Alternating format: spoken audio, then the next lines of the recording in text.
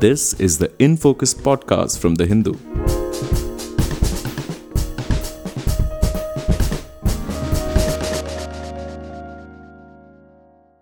Hello and welcome to another edition of the In Focus podcast. I'm your host G. Sampath. The Union Power Ministry introduced the Electricity Amendment Bill 2022 in Lok Sabha on August 8th.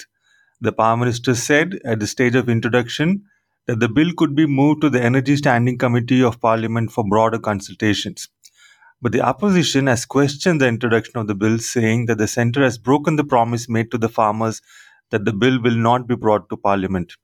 Opposition MPs have also said that the bill is not only anti-farmer but also anti-constitutional and against the spirit of federalism. There are also concerns that the bill may lead to the end of subsidies for farmers and poor consumers. In the first part of this two-part deep dive podcast, we take a look at the history of the electricity bill, which was first passed by the Vajpayee government in 2003, and power sector reforms going back to the 1990s. And then we come back to the present to decode the implications of the key provisions of the Electricity Amendment Bill 2022. And joining us today is Dr. Sudha Mahalingam, an energy economist and scholar who was also a member of the National Security Advisory Board to advise Prime Minister Manmohan Singh on energy issues. Sudha, thank you so much for joining us. Thank you. Sudha, we know that the electricity bill was first passed in 2003, I think, under the Vajpayee government, and subsequently in 2007 it was amended by the UPA government. Can you give us a brief historical overview of what the 2003 bill did and what was amended in 2007? Yeah, sure.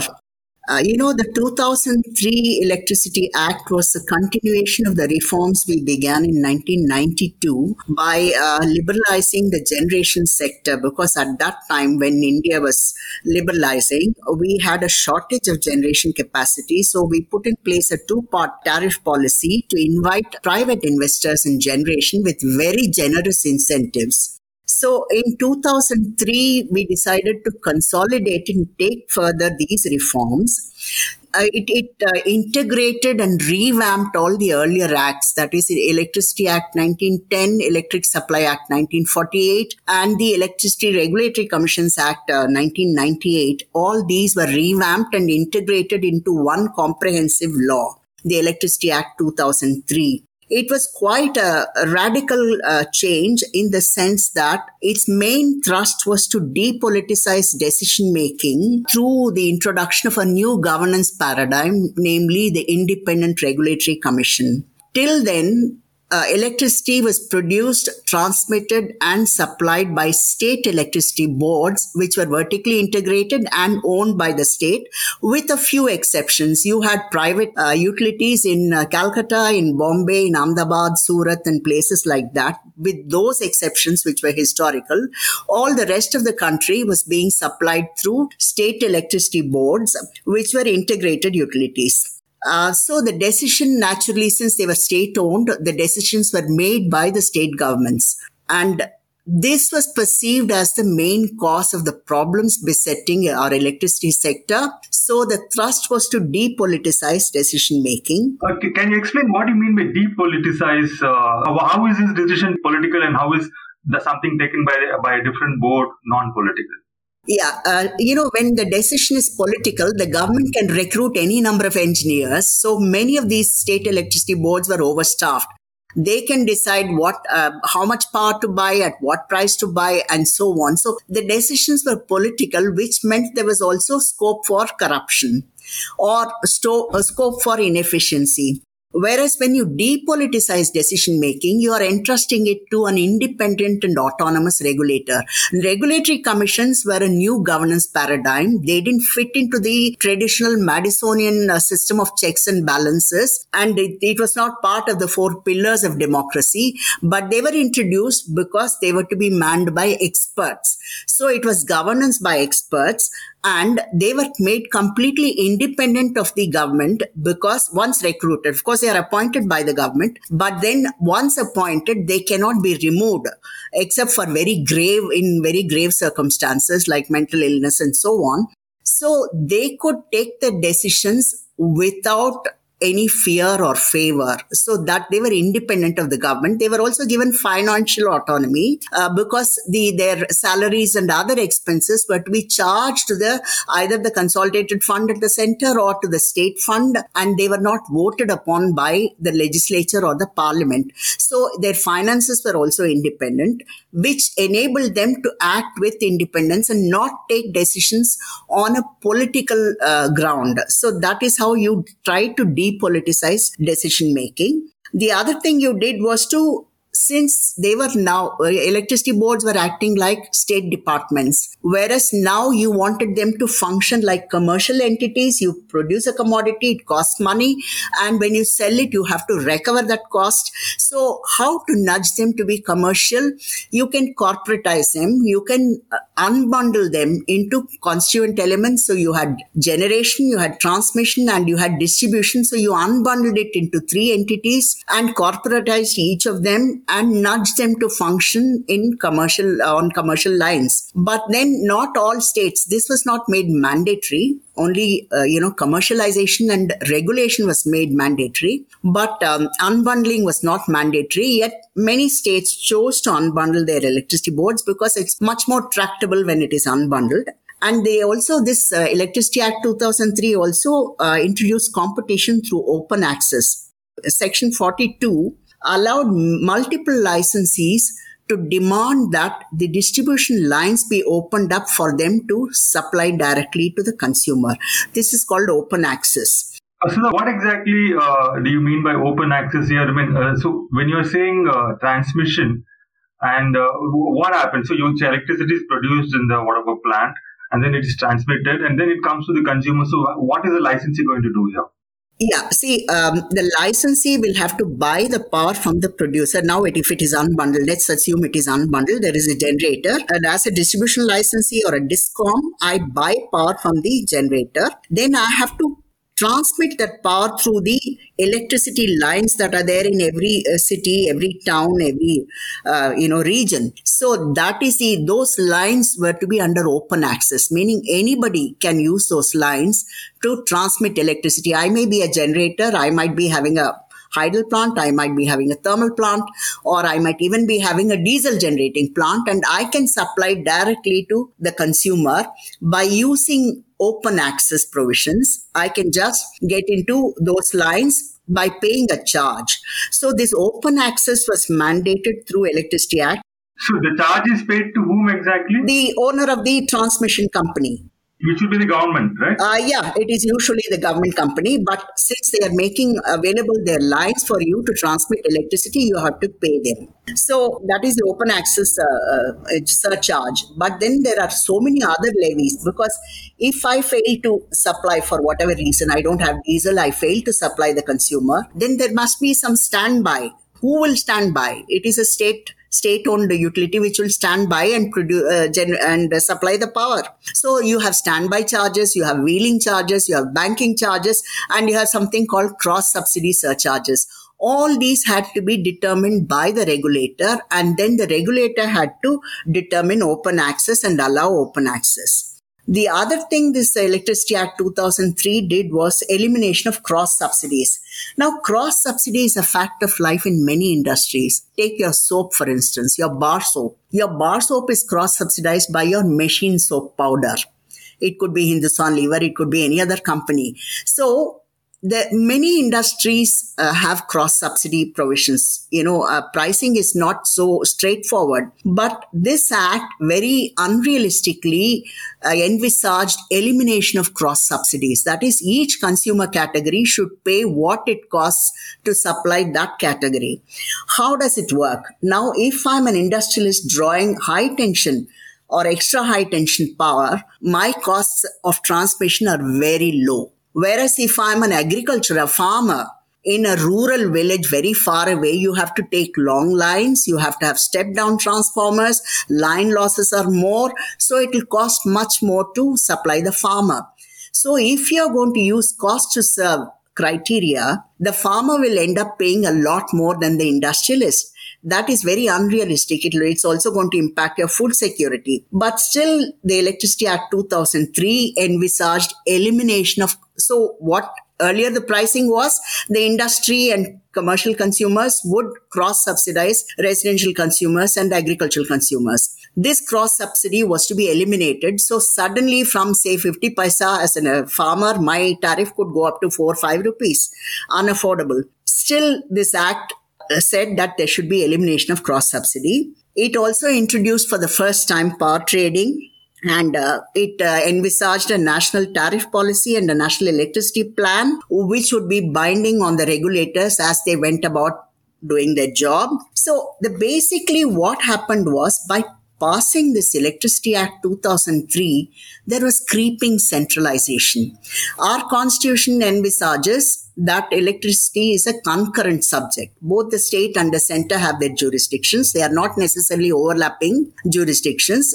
Distribution of electricity is essentially a state domain. That is where the cash register is. And there are other areas where the center has jurisdiction.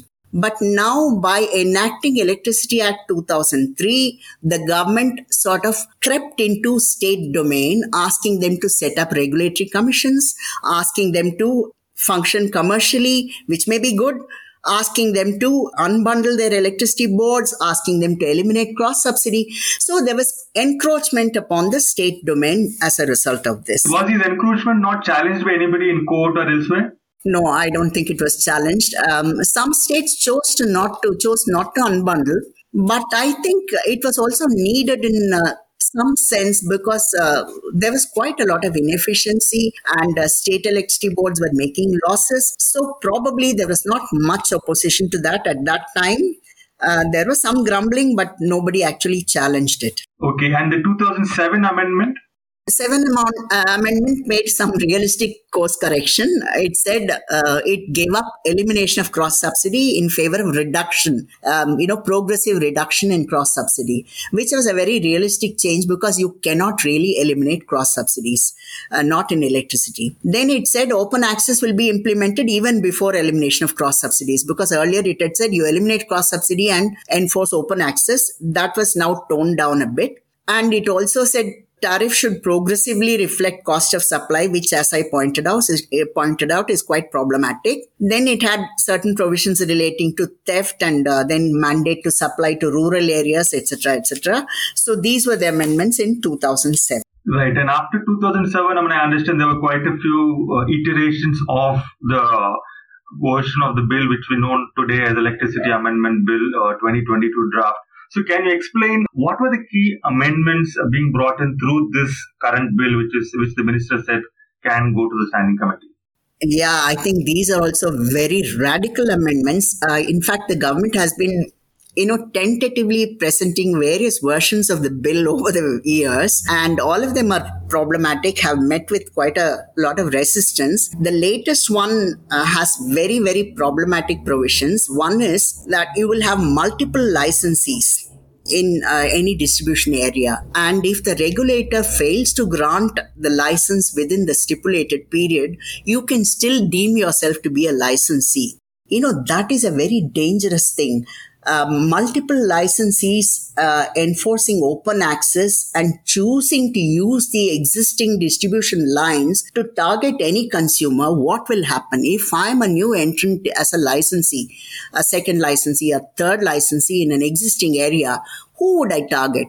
I would not want to supply to farmers. I would not want to supply to small residential consumers and collect 250, 500 rupees every month from them. I would want to collect the big industries, the extra high tension. I would want to target the commercial complexes. I would want to supply industrial areas. I would want to supply malls and so on, where you have big chunky consumers and who are also good paymasters. So I would cherry pick. As a new licensee, I would take away all the paying, profitable, cross-subsidizing consumers, and the state DISCOM will be left with the unprofitable, uneconomic segment. How will they service that segment? This is a very, very dangerous path to take, which is what this is doing. In order to implement it, Section 14 will be amended to provide open access compulsorily. Okay, if they don't provide open access, the failure to provide will be punishable.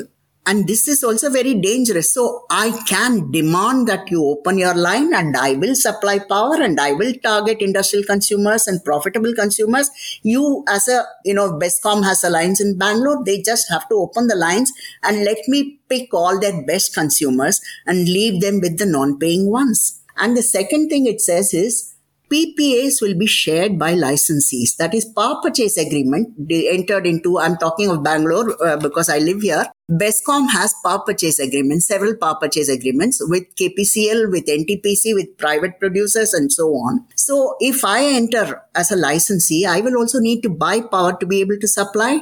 So Bescom will have to share its power purchase agreement with me according to the proportion I need. Supposing I want to take away 10% of Bescom's consumers, I can demand 10% of its power purchase agreement, whatever it has. So, maybe Bescom is spared of having to pay for that 10% because it's not using that power, which is good. But what happens to power? Bescom is also paying for idling power plants. Here I must explain what I mean by that. The center, as I said, has been steadily encroaching on state territory. The center has made several laws which are binding upon the states, which is like renewable purchase obligation. That is, every state discom will have to have 10% of its power from renewable sources, solar, wind, whatever. So, supposing I am a state with no renewable resources, I still have to buy it from another state with renewable resources and supply 10% of the power. That is one. It may be very expensive. In Karnataka, for instance, solar power is priced between 6 and 10 rupees 75 paisa per kilowatt hour, which is hugely expensive. The second policy which the center made was that all renewable plants are must run. This is a very dangerous policy because it says as long as the sun shines, I can only use solar power. I cannot draw coal-based power. Very good. It is renewable, it is green, and I must use it. But then when the sun goes down, what happens? I have to draw on coal power. So I have to keep that coal plant ready and it will be idling throughout the day when the sun shines, producing nothing. And then in the evening when the sun goes down, I'm going to take that power. What happens? I've signed a power purchase agreement to offtake 80% of that thermal power, coal-based power, and all of it is, it's a two-part tariff. Whether I take one electron of power or not, I still have to pay what is called fixed charges. So during the day, 10 hours, 12 hours, say morning 7 to evening 6, I'm not taking any power because sun is shining. I'm drawing only renewable power, but I still have to pay fixed cost for idling. These are called stranded assets. So Karnataka is paying something like 5,000 crores for idling power because of this must-run policy. Kudigi NTPC plant alone, last year, Karnataka paid 1,128 crores for idling. Who's going to pay for this? When I enter as a licensee and try to cherry pick Bescom's consumers, I'm only going to pay for the power I buy. But Bescom is paying also for the power not dispatched because of must-run policies of the center. This is again encroachment into the state's domain. So these are some of the provisions which are going to weaken the states even further, state discoms even further. Then this new proposed amendment mandates graded revision of tariff with ceiling and floor for areas with multiple discoms. So it mandates revision of tariff. Now, many of these state-owned discoms don't go for revision of tariff, but this will be done compulsorily. Then before anybody buys power, they have to actually put down payment, some kind of payment security mechanism has been prescribed. There will be a cross-subsidy balancing fund. Then if the state government wishes to subsidize a farmer, it has to do it through direct benefit transfer. Now, direct benefit transfer has not been tested, tried and tested and proven successful yet. How this is going to pan out on the ground is very doubtful. So this is also a problematic provision. This new proposed amendment also legislates for the integrity of regulators. I mean, you can't legislate for the integrity of anyone. They should be persons of integrity, it is adding. They should always be persons of integrity. There is no doubt. But just to legislating that's not going to achieve anything. What do you mean? How does it legislate the integrity of? Yeah, the proposal says, all the regulatory commissions and the chairman and members will have to be chosen for their integrity. How do you determine the integrity, or how do you identify them? It's a very problematic thing. And the second thing it says is, the CERC will send one nominee in the selection committee, and the selection committee will be perpetual. Now, what happens is, every time the regulatory commission members or chairman retire, the state government constitutes a committee, selection committee, and then they are selected. Many state governments are a little lax about it, so regulatory commissions are without chairman, without members, and nothing, no work takes place. So in order to thwart that, the bill says the standing committee will be constituted by the center, and it will be a continuous committee, and there will be a member. Earlier it was equally balanced. The center will have a member and state will have a member, and it was balanced. Now it says the CERC, the central regulator, will nominate one member to the selection committee. So the selection committee now becomes skewed in favor of the center. So again, another centralization move this is. So if it is going to be skewed, the center can pretty much prevail on who gets to be appointed as chairman or members of the State Regulatory Commission. The center has full authority over CERC, which is a Central Regulatory Commission. But even in the states now, the center will be able to decide who gets in, which is again not a very good. Similarly with APTEL, which is the appellate body for the regulatory commissions. And one salutary provision which I found in this bill is that the regulator will be hauled up not only for acts of commission, but also for acts of omission. I have been a regulator for 5 years, and I believe the regulators do not have enough accountability in this country.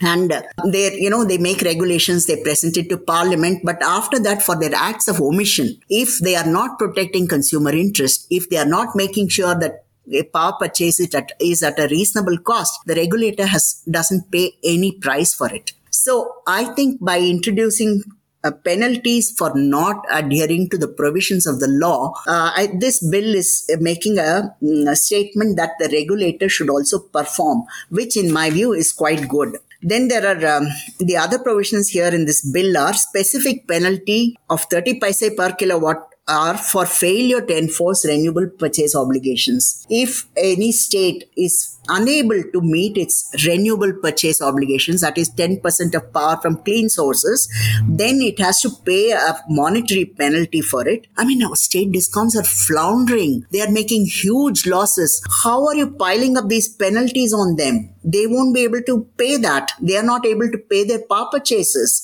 For their power purchases, how are they going to pay these penalties? So I think, and then another very major problematic proposal in this is that the CERC, central regulator, can issue a license to distribute power in more than one state. Come on, this is a state domain. Distribution of power is entirely within the state's remit. Now you are asking the CERC that it can issue a license for anyone to distribute power in more than one state. So that again gives the center a stranglehold over the states. There are many ways in which I think state sovereignty is being encroached upon by the proposals in this new bill. The Parliamentary Standing Committee will no doubt go into it and see which provisions are contradictory to our constitutional provisions and knock them down, I hope. Right. Thank you so much for listening. This concludes the first episode of this two-part podcast. Please do join us tomorrow for part 2, where we will be looking at what is ailing our power distribution companies and what could be the impact of this bill on power tariffs and why farmers and power sector unions are so opposed to this particular bill. Thank you so much for joining us once again. In Focus will be back soon with analysis of the biggest news issues. In the meantime, you can find our podcast on Spotify, Apple Podcasts, Stitcher, and other platforms. Just search for In Focus by The Hindu. We'll see you soon.